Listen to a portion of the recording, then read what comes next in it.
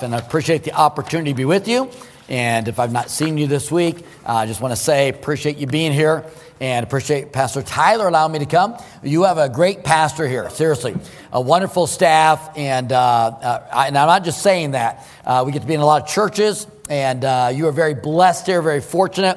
I wish I could preach as good as your pastor when I was his age. And seriously, he does a great job. You're fed every week with the Word of God, and you don't take that for granted. Seriously, you can get used to things, and you get used to voices and things and styles and go, yeah, you know. And so I always challenge people, go on vacation, visit another church, you'll want to come home. Yeah, I want our people to go on vacation, amen? Please go. You know, then they're like, oh, finally, I want to come back home. So you're very blessed, and what a great week. I appreciate the opportunity to be a part of it. I don't take that lightly. Missions is the right arm of the church. It's what it's all about. You know, this isn't a club. I don't know if you're aware of that. Yeah, I'm part of the Fellowship Baptist Church Club. You don't get bonus points for that. It's not a club. We're here to worship God. We're here to see people saved, and you get them baptized and discipled. And then you repeat that here, and are you ready? Around the world. That's why you're here until Jesus comes back. You got a purpose every single week. And yes, you get edified and encouraged, and you get to serve, and all these things as part of the Christian package. But don't take that for granted, seriously. And if you don't have a church home, I would encourage, this would be the place. This is where you want to get involved in. Every believer should be a part of a church. It's that simple. So Mark chapter 2 today, as we're looking at this, excited this morning. Mark, one of my favorite passages, and Mark chapter 2. Now, I'm going to back you up just a little bit. One of my favorite times of the year, bar none, I love Christmas. We have any fellow Christmateers here? Yeah, amen. Yeah. I love Christmas. Of course, the birth of Jesus. I love the music. I love the Hallmark shows. Where's he at? Yeah, where's Brother Tice? That's right. And you left a couple things out. You know, the misunderstanding and then the almost kiss. Every one of them. It's right there. And somebody comes in, they're like, oh, excuse me. You know, like, hey, they're going to get together. Okay, it's going to work. Amen. Yeah, it's all there, man. I'm telling you right now. But we do. And so we do all that. I love the lights, taking the granddaughter to the lights and everything. And so, I mean, it's great. I love the food. Oh, man. Yeah, you don't lose weight at Christmas. You gain it. Amen. I mean, it's great. The cookies, I mean, everything about it. And in that, of course, you've got the Christmas movies. And probably the most classic one of all time is It's a Wonderful Life. And has anybody not seen It's a Wonderful Life because you're wicked? Just...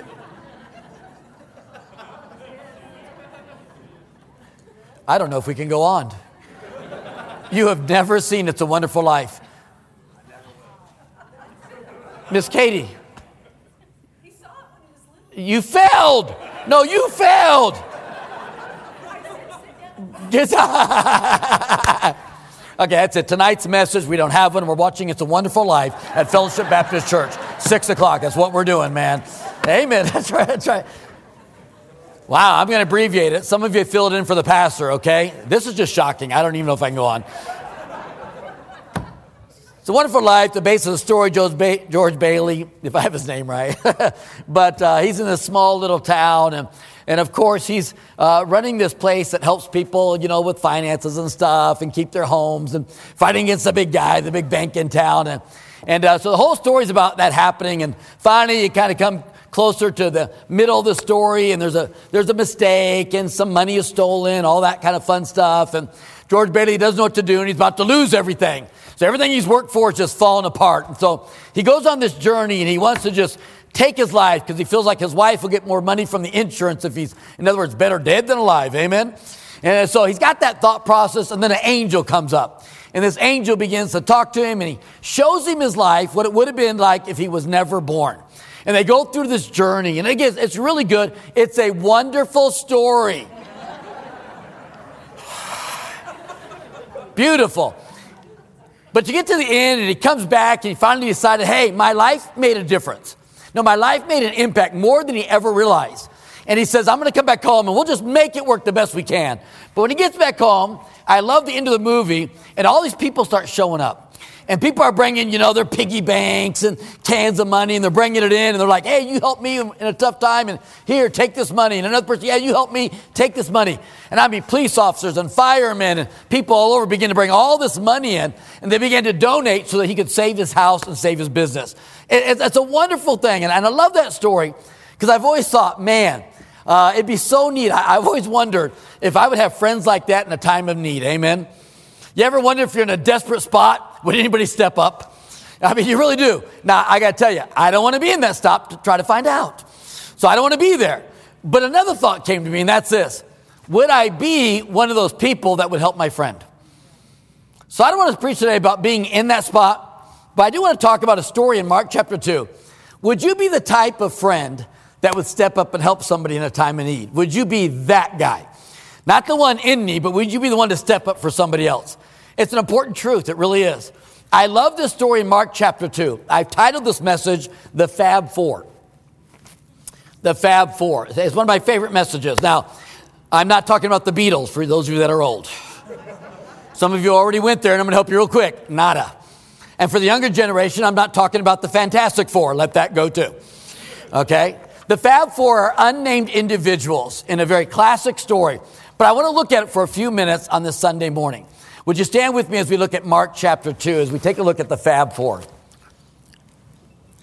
In Mark chapter 2, the Bible says, and again he entered into Capernaum after some days, and it was noise that he was in the house. And straightway many were gathered together, and so much that there was no room to receive them, no, not so much as about the door. And he preached the word unto them. And they come unto him, bringing one sick of the palsy, which was born of four. That's the title, the Fab Four. When they could not come nigh unto him for the press, they uncovered the roof where he was, and when they had broken it up, they let down the bed therein, wherein the sick of the palsy lay. When Jesus saw their faith, he said unto the sick of palsy, Son, thy sins be forgiven thee. But there were certain of the scribes sitting there and reasoning in their hearts, Why did this man thus speak blasphemies? Who can forgive sins but God only? And immediately when Jesus perceived in his spirit that they so reasoned within themselves, he said unto them, and by the way, that ought to catch your attention. Jesus knows your thoughts. Now, they didn't say this out loud. He hears their thought process taking place, and he's like, allow me to answer that. I'm sorry, what'd you say? Yeah, he heard. And he goes in, he says, why reason you these things in your hearts? Whether is it easier to say to the sick of the palsy, thy sins be forgiven thee, or to say, arise, take up thy bed and walk. But that ye may know that the Son of Man hath power on earth to forgive sins. Aren't you glad he can do that? He said to the sick of the palsy, I say unto thee, arise and take up thy bed and go thy way into thine house. And immediately he arose, took up the bed, went forth before them all, and so much that they were all amazed. And look at this, and glorified God, saying, we never saw it on this fashion. Amen. Thank you. You may be seated.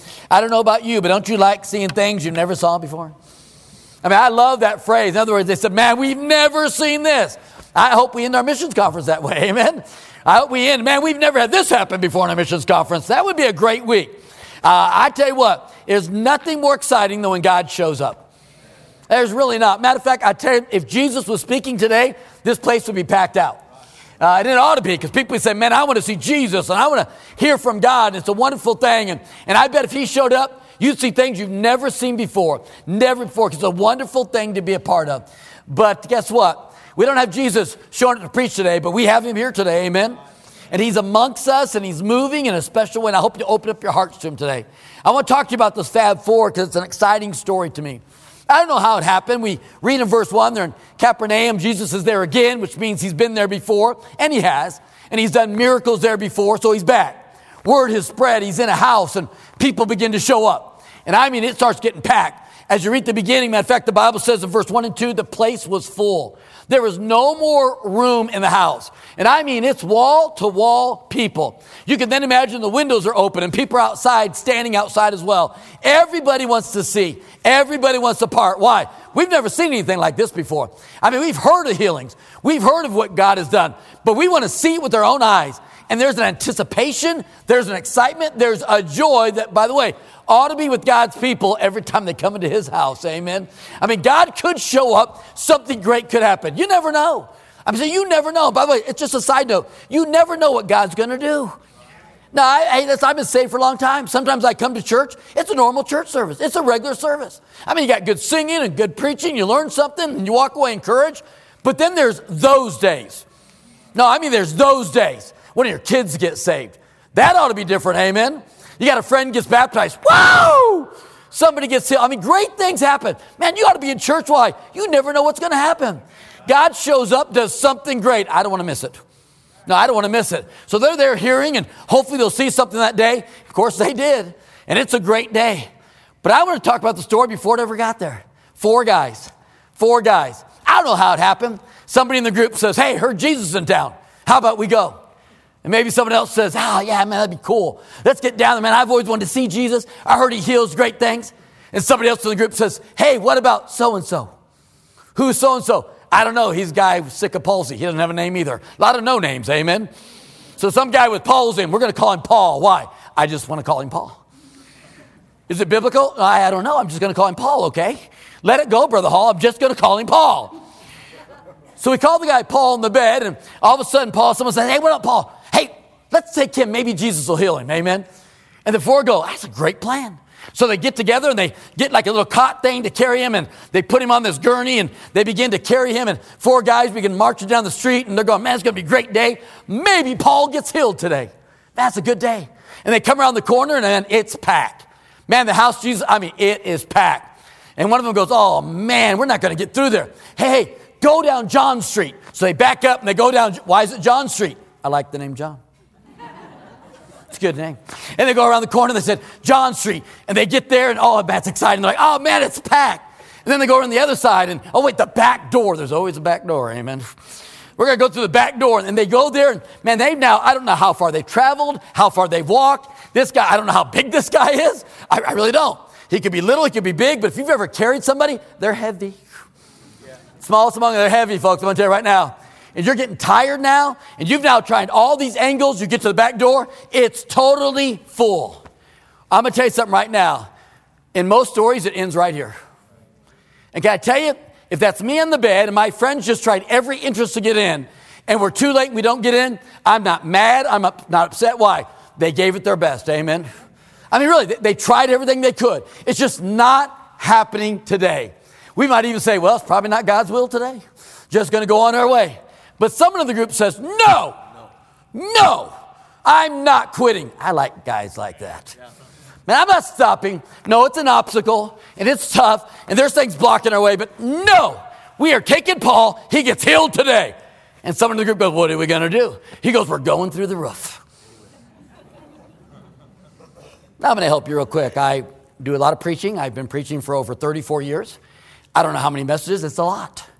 I've been involved in a lot of services. It's what I do. I'm a preacher, so I'm used to a lot of things. If you get up and go use the restroom, I'm used to that. If a kid starts crying, I'm used to that. If someone passes out, I'm used to that. If someone falls asleep, definitely used to that. Got it all down. Okay, we got it all covered. I mean, it really does. I really don't get that distracted. I mean, I see it. I see all the heads turn. I mean, we see those things, but I'll just be honest. I used to preach at youth camp at Sagmont, had the train. You know, and I mean, if you can preach through a train, you can preach through anything. You know what I mean? The train. But I got to tell you right now, if I'm preaching right now and someone starts tearing off the roof, that's going to get my attention. Sure. No, it's going to change things. And if they start lowering a guy down, I'd probably stop in the service going, Brother Tyler, you got a situation happening right now. Security!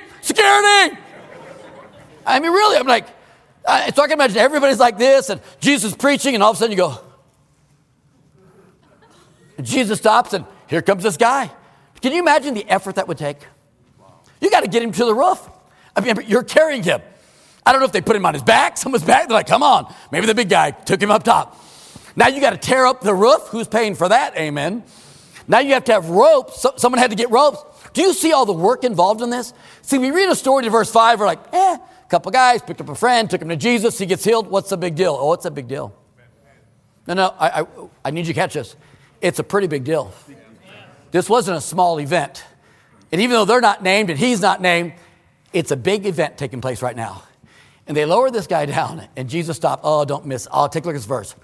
I went through it really fast on purpose. I want to stop here for just a minute. And I look at this, take a look at it, verse 5. When Jesus saw their faith. I love that phrase. When Jesus saw their faith. Now, don't miss it. Do you know Jesus loves faith? Yes.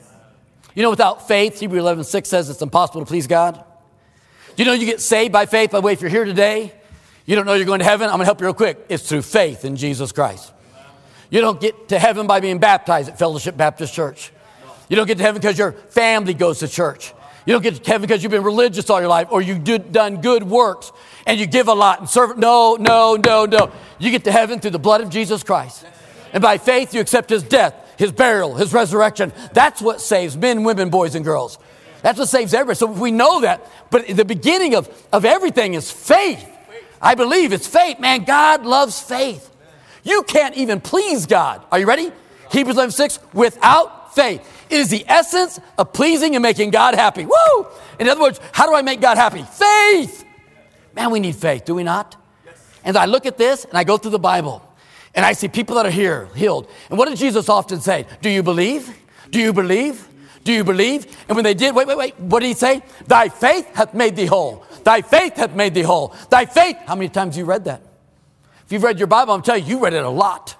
And over, he emphasizes, your faith made you whole. Your faith made you whole. Your faith made... Now, right here, he says, their faith. Well, breaks. That's a different scenario. No. Let me put it in context. All the healings we see up to this point, they're healed because they believe. And now Jesus turns the tide, and it's not the first time. You see Jairus' daughter. The ruler comes, and Jesus heals her because of Jairus' faith. Probably my favorite is that leader, that Roman centurion. Remember that one? I love that story. It's got a phrase in there called great faith. One of my favorite messages of all time. Great faith.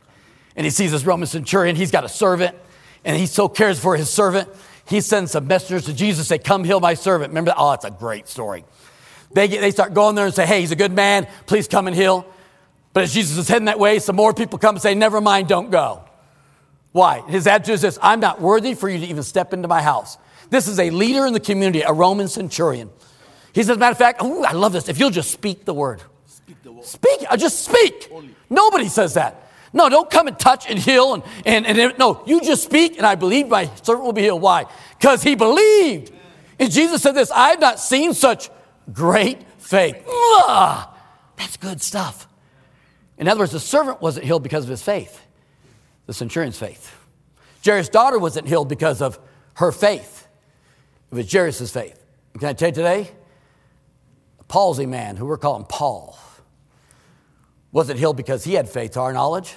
Jesus looked at 4 no names and said, thy faith, your faith. Because of your faith, I will heal that person. Wow. Don't you understand, folks? You're here most likely today because you have faith. Do you know why other people aren't here today? They don't have faith. And I want to share with you something so important today. I believe, first of all, we can't save anybody. Now, I don't have the power to save anybody, but Jesus saves. No, I don't have the power to save anybody in any way. No, don't misunderstand the message. But are you ready? But there are people around you, and they've lost their faith, or they have no faith at all. Some of you have children that aren't in church anymore. They're away from God. They ran away from God, and they grew up in church, maybe Fellowship Baptist Church, and they're no longer in the house of God. And you're praying for them day after day after day. And maybe you're a grandparent praying for your kids, your grandkids. Can I tell you? Don't stop. Why? God just might save them or change them. Are you ready? Because of your faith. No, they may not be ready, and they may not be pursuing God and chasing God. But a story like this excites me for this reason. What? We can make a difference with our faith. I can change somebody else's life who does not believe, who does not have faith, who does not pursue God. John Waterloo, can make an impact. Why? If I'll believe for them. Woo! I can't get saved for them, but I can so introduce God that God's Spirit begins to work in their life. And God begins to answer my prayer for them. And I think about this all the time, and I work with parents all the time that have wayward kids. And they're always saying, preacher, what do I do? And I'm like, be faith for them. I love the story of Job. You go to Job chapter 1, talks about his sons and daughters. And I love the illustration there. When the sons and daughters were done, having a picnic, barbecue, cookout. The Bible says Job would, that next day, are you ready? He would get up and go sacrifice for every one of his children. Are you ready? You read it. He says, just in case they sinned. They weren't praying. They weren't sacrificing. Job's like, just in case one of my kids sinned. Are you ready? He says, I'm going to be faithful for them. I'm like, pfft. It's mind-boggling. Do you not understand the power God gives you with faith? Not just for you. And we always apply it to ourselves. And by the way, you should, because it works. God honors faith. No, God honors your faith in your life. But here's something he shows us here in verse 5. Because of their faith, he also honors your faith in somebody else's life. You have a loved one that doesn't know Jesus Christ? Let me help you. Be faith for them. Again, you can't save them. But when they're wandering, and they're in wickedness, and they're in sin, you be the one that prays for them every day. You be the one that reaches out to them. You be the one that stands in the gap for them and mediates and says, oh God, bless them, protect them, watch over them. Bring them back to you. Why? God, honor my faith. Many a young man, young woman has come back to God because grandma never quit praying. Don't you love that? I love grandmas. Grandmas are wonderful. They'll pinch your cheek and not in a nice way. They'll thump you on the head and they'll say stuff no one else will say, but you'll take it. You know why? You know they love you. I'm like, you need to be in church. Oh, here it comes again. Jesus loves you. Here it goes again. We have those old grandmas in our church, and when I was younger, I'll admit sometimes like, oh, they're so religiously fanatics. I'm like, oh, gosh. We had one of our ladies, she would put tracts in beer cans at Walmart. I never knew that until a guy called. He says, I'll tell you what, you quit putting tracts in the beer cans, and I won't throw my cans on your lawn. And I'm like, who's doing that? I went, Georgine. A weird church lady going around. But you know, I wonder how many of those tracts planted seeds in somebody's life. So we make fun of people like that. We make fun of those weird old church ladies in the church, passing out tracts, always inviting people, telling people about Jesus. Can I tell you? Praise God we have them. You know why? They're standing in the gap for people, and they've been so used to it. And they said, I'll be faithful for you. Oh, man. I thought about that, and I thought, this is a missions conference. You're going to send Brother Martinez to Boulder. They don't believe in Boulder. They're agnostic, atheist, wicked people that do not know God. They won't have a congregation like this when they start in Boulder. If they get a congregation like this in 50 years, they'll be the hero. They'll be writing books.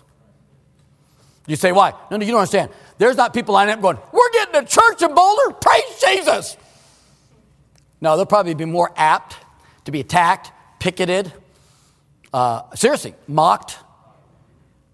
Well, then why would we send them? I'm so glad you asked. Somebody has to be the four that picks up the ones that don't believe and don't understand and carry the gospel to them. And I'm telling you, your missions conference is basically this. You're becoming faith for every one of your missionaries you support. And you're sending them to places that don't even know they need God and don't even want God. And you get this attitude saying, no, let's just send them to the Philippines. 1,000 people getting saved in the Philippines. Oh, Mexico. Everyone's getting saved in Mexico. Africa. Oh, everyone. Really? No. We've been called to be faith for other people. And in liberal Kansas, it's time that you and I decide this. I'm going to find somebody. And I'm going to start praying for somebody in my family or friend that's away from God. And if they don't believe, I'll be faith until they get faith. I'll intervene for them and I'll believe for them and until they can come to a point where God illuminates their mind and they turn to God. And then I'm going to send missionaries out. And then we're going to be like the unnamed four. We're going to join with the other churches. We're going to support these people. No, wait a minute. And we're going to send them to South Africa and Boulder and all around the world. Now listen to me. The places that don't even know God or want God, and we will be faith for them. And every time you give and every time you get involved in this, I'm serious. It's a bigger picture. It's a bigger picture. Because the Bible says they were astonished. I'm convinced when we get to heaven, I plan on being astonished. I have no idea what our investment and involvement in local and foreign missions does. Are you ready? I believe in it. I believe in it. I believe in it because it saved my family. Yeah, changed my family. I believe in it. I believe it because I've watched it go around the world into some of the darkest places you'd think there'd be no fruit. And people get saved and lives get changed. Are you ready? And they didn't even believe. How did it happen? Somebody else believed. Somebody else believed. I love that. There's a segue to this, though, when I come to a message like this that I can't ignore as well. It's so important that we keep our faith and stay strong. Can I tell you why? Because if you don't keep your faith and stay strong, then who's going to be faith for others? So look at this passage real quick. I need you to see something. It's just a little segue, but it's an important one. Jesus begins to talk, and there's always those doubters in the group. Can I help you real quick? Don't be the doubter. Oh, gosh. Yeah, I'm looking at the back rows. I warned you I was coming for you. That group right there, I said, I'm coming for you. But yeah, there's always, you got the Pharisees there. They made their way into the room, and religious leaders, and they're in the back, and they don't say anything, but in their mind they're going, who does he think he is, God? Actually, yeah. That's exactly what he's like, yeah. But their thoughts are, oh, this is so bad. I mean, this is so horrible. What's he doing healing this person and forgiving their sins and all this kind of stuff? And every time I think about that, I always think of people in the church that they think it's their mission to be the negative person. You're on the wrong side. If you're the negative Nelly that's always got a critical spirit, the only people that you line up with are Pharisees and Sadducees who Jesus ripped up all the time. Don't be that group. I don't believe. Guess what? You ought to believe. But here's why you got to keep your faith. I'm going to help you to keep your faith here, and the importance of it. Look what he says to this man in verse 5 again. When he saw their faith, he said unto the sick of palsy, Son, thy sins be forgiven thee. Okay. Now this, if you'll stay with me for just a minute, I'm going to show you how this connects. We love in the book of Luke, you remember the blind man that was healed? If you remember the blind man that was healed, there was a question that was asked by disciples. It said, who sinned, him or his parents? From this section, young people, we all know it was our parents. Amen? Amen. Yeah, I blame my parents for everything. I got diverticulitis. My mom has it. It's her fault. No, I told her. I've already had surgery, and I blame her 100%. Why? It's my mom's fault. You say that's mean. Just deal with it. Okay. That was obviously in other words, we inherit things from our family. Yeah, we do. There's certain things I inherited diverticulitis. I inherited good looks. I inherited... That wasn't meant to be funny. I don't know why you guys are laughing. But you see what I'm saying? We do. We inherit kind of all kinds of things. And we know the medical side of that. And we know how that kind of passes down. Can I tell you what else passes down? Sins. No, sins do. We all have what we call besetting sins.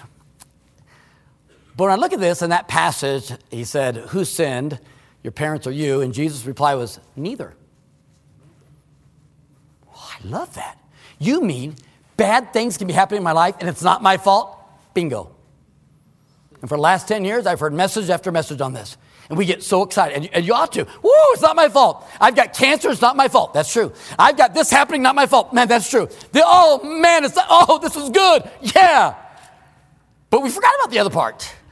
And this kind of brought it out. Jesus didn't just say, hey, you're healed. He said, thy sins be forgiven thee. Why? Because there was some sin that caused the palsy. What was it? I have no earthly idea. But folks, there was a sin that caused the palsy. You know what often we forget about even in our own Christian life? We have faith, we get saved. And I got to tell you something. There's some things happening in your life today that are because you've chosen wrong. I don't want to be mean, but why do we get mad at God if I drink all my life and I have liver failure? Why, God? Why? Why? Stop drinking, stop drinking, stop drinking. No, I'm not being mean. My family drinks. I got you, but why would I be mad at God for that? This isn't even messing with that. Or if you smoke. 60 years ago, we didn't know what smoking did. Everybody smoked. Preachers smoked, for goodness sake. And now you get lung cancer and, your esophagus and everything. And I'm not trying to be mean, but oh, God, why did you do this to me? I don't think that was God. No offense. It was a choice we made. Now let's apply that to a wide variety of sins in the Word of God. Don't miss this. This man was sick, and he needed God. He needed to be healed. But he had done something. Because Jesus didn't say, well, it's not your fault. You had palsy from birth. He didn't say that. Whatever he did, there was a sin. And don't miss the connection here. Are you ready? And he had to be forgiven. Christians, can I help you real quick? You know, the only way that we're going to be faith for somebody else is if we keep our faith strong. And I'm going to help you real quick. You are a wicked sinner.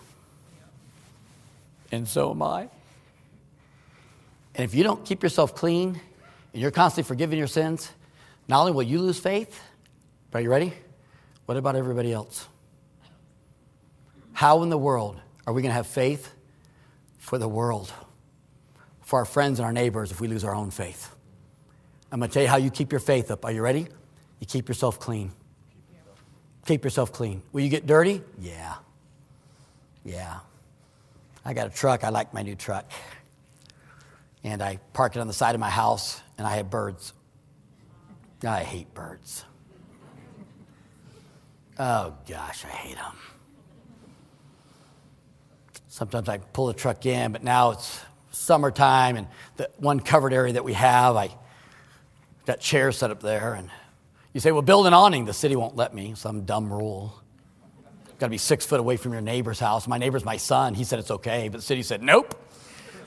Pray for them. They're wicked people.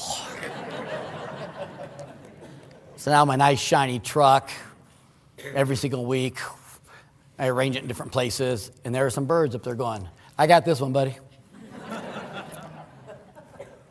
And I come out in the morning, and every couple of days, it's... You know, they won't even let me use a shotgun to kill them in town. There's a wicked system set up, I'm going to tell you right now. And I got one of two choices. They won't let me kill them. I can't do an awning, so I either leave it or clean it. Do you think I'm leaving bird poop on my truck? No, I don't even like when bugs hit my windshield. You know, every week I have to clean off my truck. Every week I get in my material truck that will one day die, and I take it to the car wash, and I put $2 in and go, shh. I hate birds. Shh. And I do say that every time, in case you're wondering. If it's not verbal, it is thought very strongly. And God's like, I know. Anyway, shh.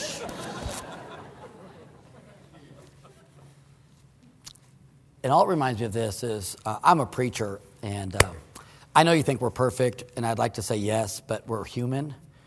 Sometimes I have bad thoughts, get angry. I don't want to give you the rest of the list because some of you are gossipers and you'll tell everybody. But anyways, sure, besetting sin. I just want to give you my list. But can I tell you? Now listen, if you let that build up,